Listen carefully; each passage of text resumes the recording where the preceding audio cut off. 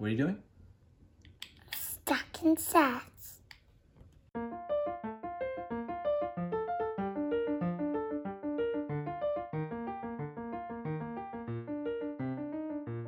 Hi, y'all. Welcome to Windshield Time. It's Day and Airy. Dairy, yo. It is pandemic show number 12, COVID-19 pandemic show number 12. Yeah. We are one night late. Last night we had some child issues, and so... Child sleeping issues. Yeah, it's... He had a the couple nightmares. It's daily okay. nightmare. And so did not get to record. A lot has transpired in the price of Bitcoin, which we'll get to in a moment, over the course of less than 24 hours. But again, it's COVID-19 pandemic show number 12. It is Thursday, June 11th. It's approximately 10 p.m. And this will go out tomorrow, June 12th on Friday. So if you're listening, happy Friday to y'all. Ooh, you made it. Yeah, so a nickname we use at work is called Pre-Friday. Thursday is Pre-Friday. So That's getting funny. the Friday vibes out there. And this is Season 2, Episode 29, 52 weeks in a year. So at 29, we're more shows than half the year. Oh, nice job. High five. Somehow that happened, yeah. All right, so one quick economic statistic that was a real huge surprise and put a surge into the stock market was the last month's unemployment report. So Yeah. May's unemployment report, it was an unexpected gain in jobs. Mm-hmm. And so the unemployment rate went down when everyone was expecting it to skyrocket. Mm-hmm. And so the stock market went on a tear last week or so.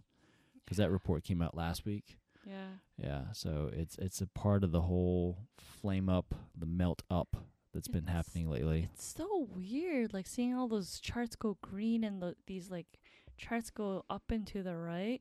It makes me really worried because that's not the state of affairs mostly across America and the world. And how does that work, you know? Like there's a lot of people benefiting right now, like making a lot of money, you know?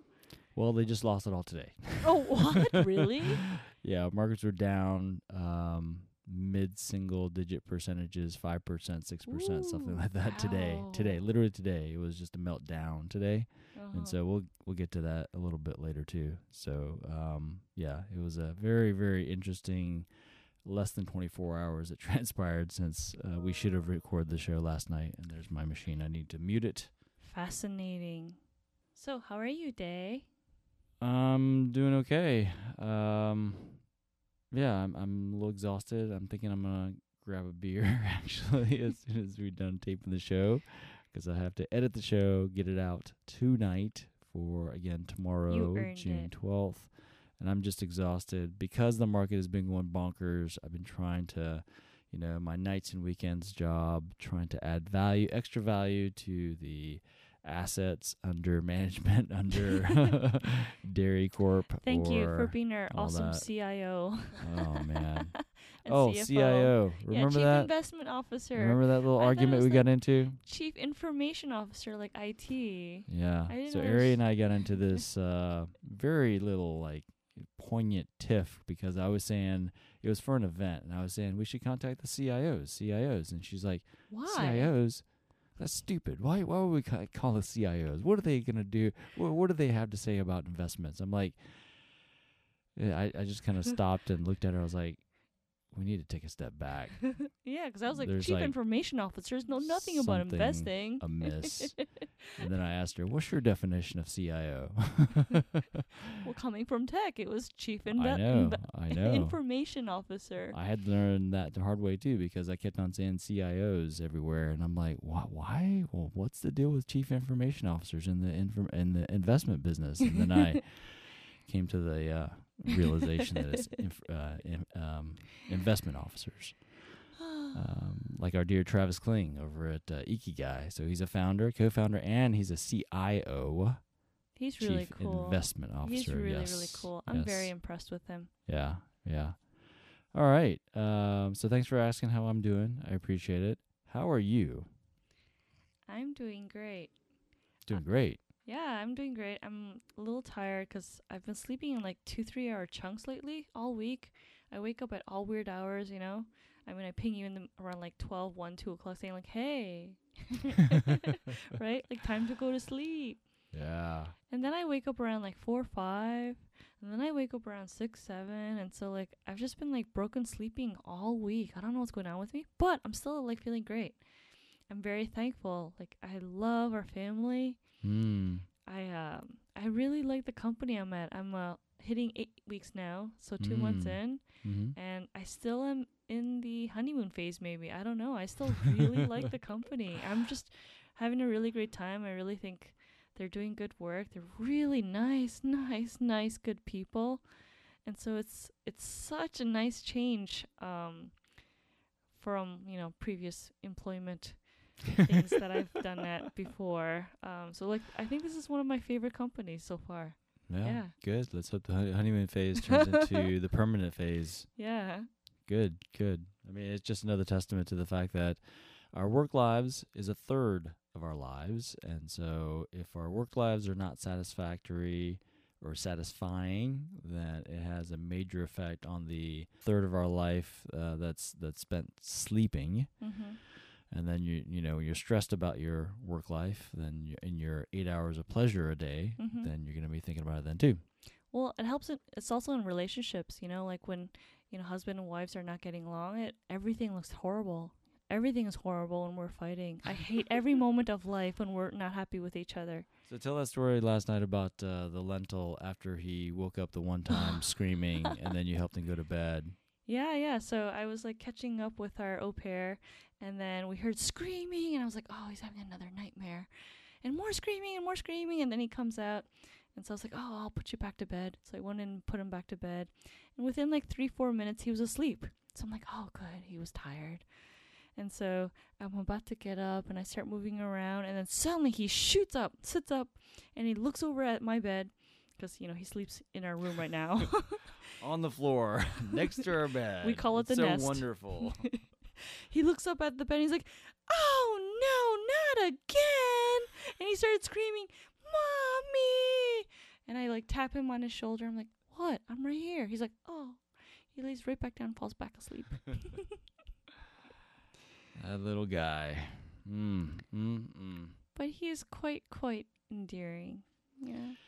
So yeah, I just realized that to folks who don't have kids, listening to people talk about their kids is just nauseating. All right, I am on Twitter. I am Luggage Donkey. Super easy to remember. And I'm Airy in Seattle, and Airy spelled without the L. Larry without the L. Yep. It takes longer to explain it, of course, than what the alias is. Thank you to the WTIA for their continued sponsorship, the Washington Technology Industry Association. Yes, representing over 1,100 technology companies in the Pacific Northwest.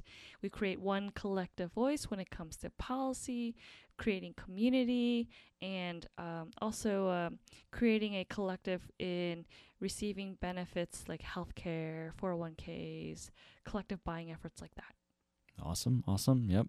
Appreciate the leadership of Michael Schutzler out there. Shout out to him. And the chair, Heather Redmond. Oh, yeah. We had them on a show. I'll put that in the show notes last year, and that was a really fun one because it was a quad pod. It was all four of us, on the show here. Yeah. Let's go ahead and jump into the Satoshi math. Yeah, what's the price of Bitcoin at now? Well, if we had done the show last night, we'd be at 90. We would have been at 9,900. But then there was this flash crash that happened in the last 24 hours. They said it came down to like 9,000 or so. I'm gonna say it's approximately $9,400 right now. Again, approximately 10 p.m. Thursday, June 10th. And so when you do the Satoshi math on that, and again, that is the hashtag Satoshi math.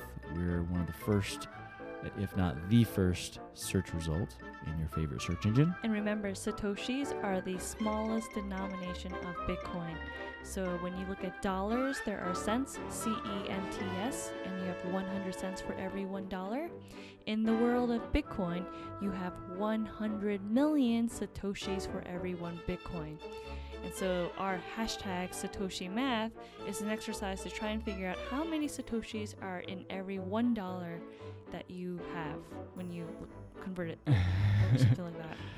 And then, so the way you figure out the sats is you take the number 1, which represents 1 dirty fiat dollar, and then you divide it by the decimalized version out 8 decimal places of the current price of Bitcoin. So then you divide the number 1 by 0.00009400. And you get Approximately 10,600 sats. ooh, still on sale-ish. Yeah. But, if we had done it last time around, $9,900, it would have been right at, 10,000 sats, 10,100 sats. And that's the not break even. There's a certain number for that. Maybe par. I don't know. It's the symmetry point. Oh, we could call that the symmetry point of, the dollars to Bitcoin or sats to Bitcoin. And sats are short for Satoshis. All the cool kids use that term, sats. He's cool. I'm not. I say Satoshis. Actually, if you go to the Cash App is likely the leading favorite location of Bitcoiners all around the world. There's a way to change the settings so that you can read your Bitcoin in sats. Oh, interesting. Instead of the decimalized Bitcoin. That way, there's no decimal place. You just see, 10,000 sats or 100 million sats or 10 million sats, something like that. So I think it's better for psychology to see a large whole number there. Mm-hmm. All right, so for this main part here, I really didn't have much this week. I did catch up with Crypto Bly this past week. Yeah, I got a little few minutes with him. We did an interview with him previously. We did an interview with him. We did it with Maddie Sats out there. Shout out to Maddie Sats and Crypto Bly. It was this episode of Drinking Out Driving. I'll have to find that show and put it in the show notes. But we just kind of caught up on the state of the nation, state of the stock market, and the whole idea, putting some description and words around the way the stock market is doing. We mentioned it at the kickoff of the show, but he had some really good descriptors, like the market is now nationalized because there was trillions of dollars printed by the Treasury, the Congress, the Fed. I don't know. There's so many different organizations printing money. Well, because the money is going directly from the government sources directly into the open market, free markets. And so when that happens, it becomes, that's the term, it's nationalized. It's like the government owns the market that's supposed to be free and open, so then it's not really free and open. Yeah. That's not a good thing then. No, it's not. That doesn't sound very good now. No, it's not. It's not. It should not portend future good in financial markets when the dollar is the world reserve currency of the world. Everything is priced in dollars, basically. Yeah. It's worrisome then. Another idea is that, yes, it is an election year. This November, we are going to be putting in a new president or a new old president or something like that. And so that's another reason why the markets are gyrating through the, what it is right now. We may be getting a new president. We never know, Yeah, or a renewal of the president. And then also this idea of the Robinhood rally. There's apparently 13 million users on Robinhood, and because there's no sports betting, because the stock market's been going crazy, they're saying that this is a lot of it is attributed to what's called the Robinhood rally, which is casual buying of stocks on the Robinhood app. Interesting. Yeah, super interesting. Yeah, super interesting. Super wacky and interesting times. And again, we had the massive, crash-ish, view of the charts, all the major indexes today, and a whole bunch of, stocks sort of crashing, liking they're crashing today again. And so that was another data point in the view.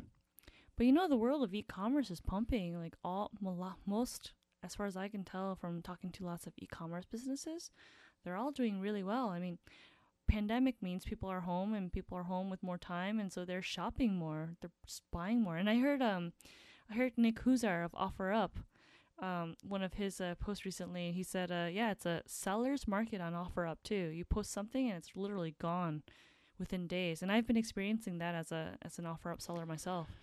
Spending's addictive. I think spending is the whole consumerism. I think it's just addictive. You get used to the gratification, satisfaction. You get used to having material stuff, more material stuff, conveniences, luxuries. It's addictive.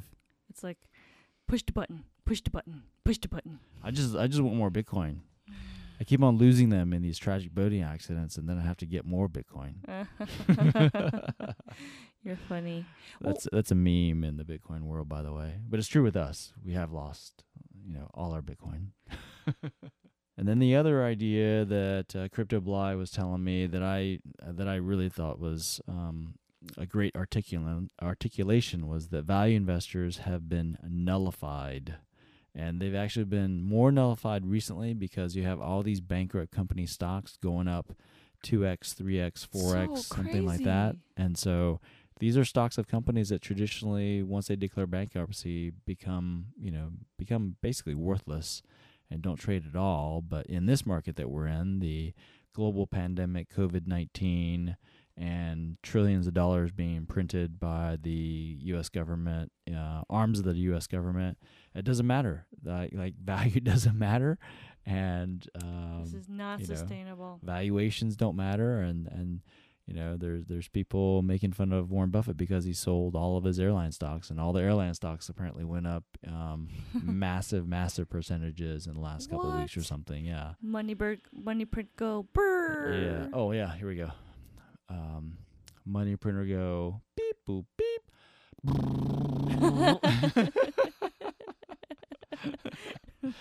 So it's a combination of computerized printing of money and then also the physical printing of paper money out there. I want to try it. Money printer go boop beep bop.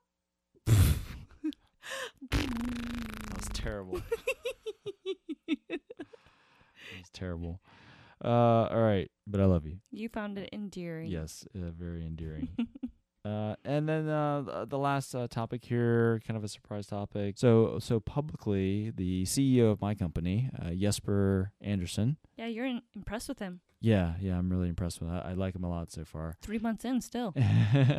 He shared this one post on LinkedIn, and it was an interview with, guess who? You probably haven't seen this because it hasn't gotten massive distribution, but it was an interview with 3 people, one CNBC anchor / commentator, 3 people. One was a female, I think she was maybe the head of the NASDAQ or something like that. I'd never seen her before, That's cool. So I don't remember her name. But the second person in the interview was the chairman and founder of Vista Equity Partners, who owns Infoblox. Oh, he owns the company. So he is the founder. Yeah, he is the by many accounts the wealthiest African American in America. Oh, interesting. Somewhere around $5 billion.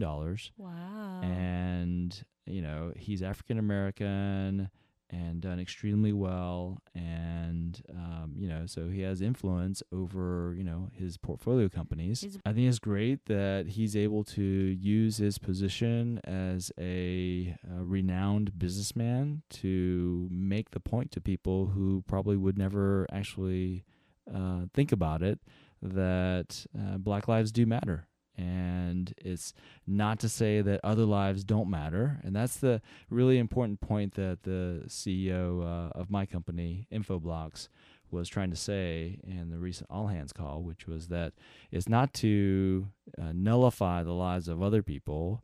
It's to call attention to the injustices that have been endured by African Americans for about 400 years in America. Yeah, I think it's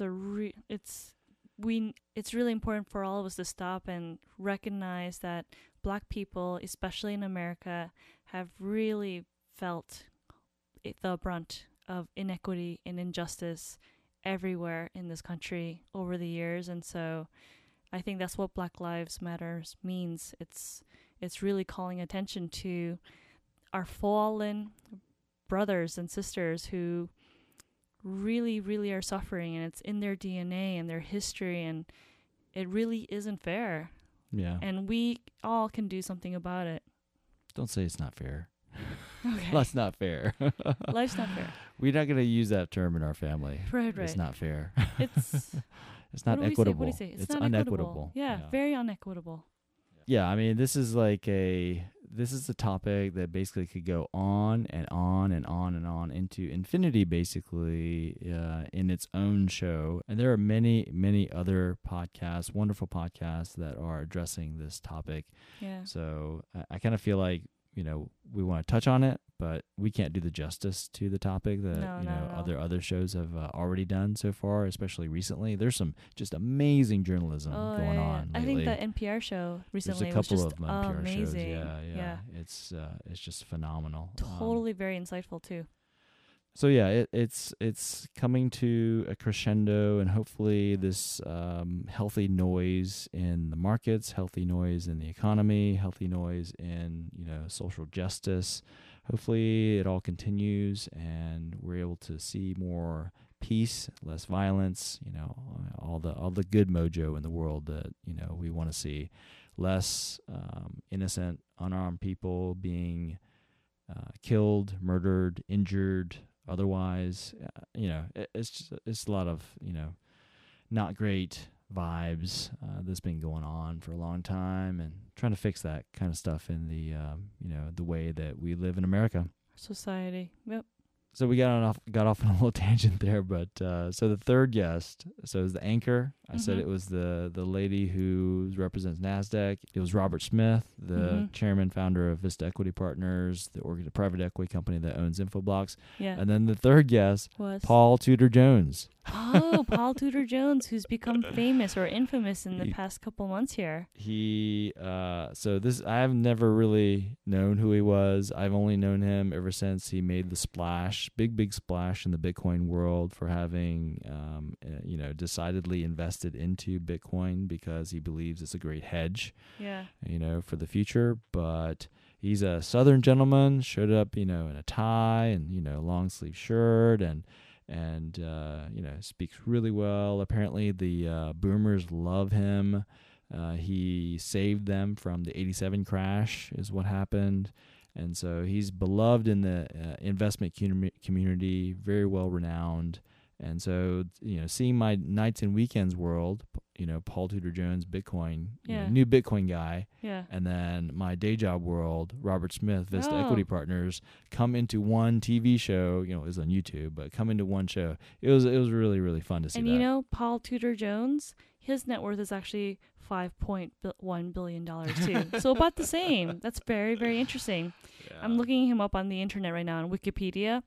Paul Tudor Jones II is an American billionaire hedge fund manager, conservationist, and philanthropist.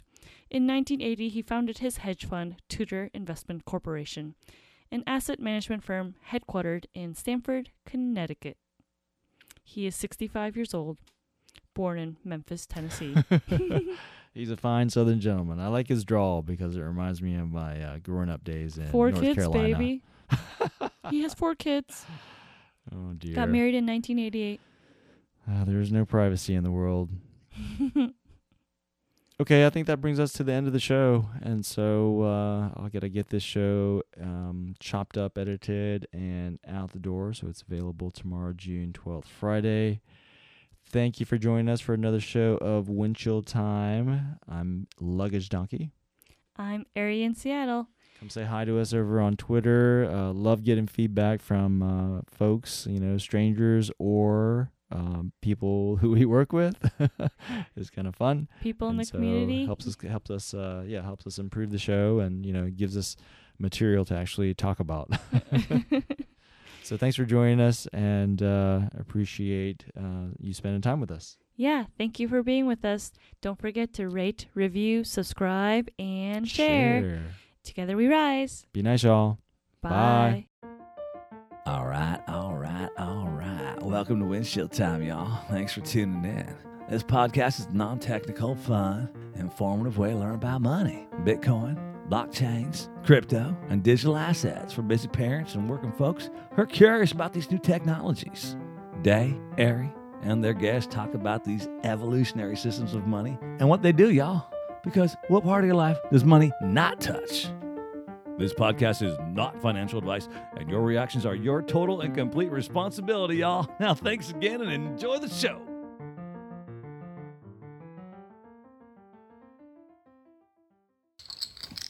Your turn. What are you doing? Just stuck inside.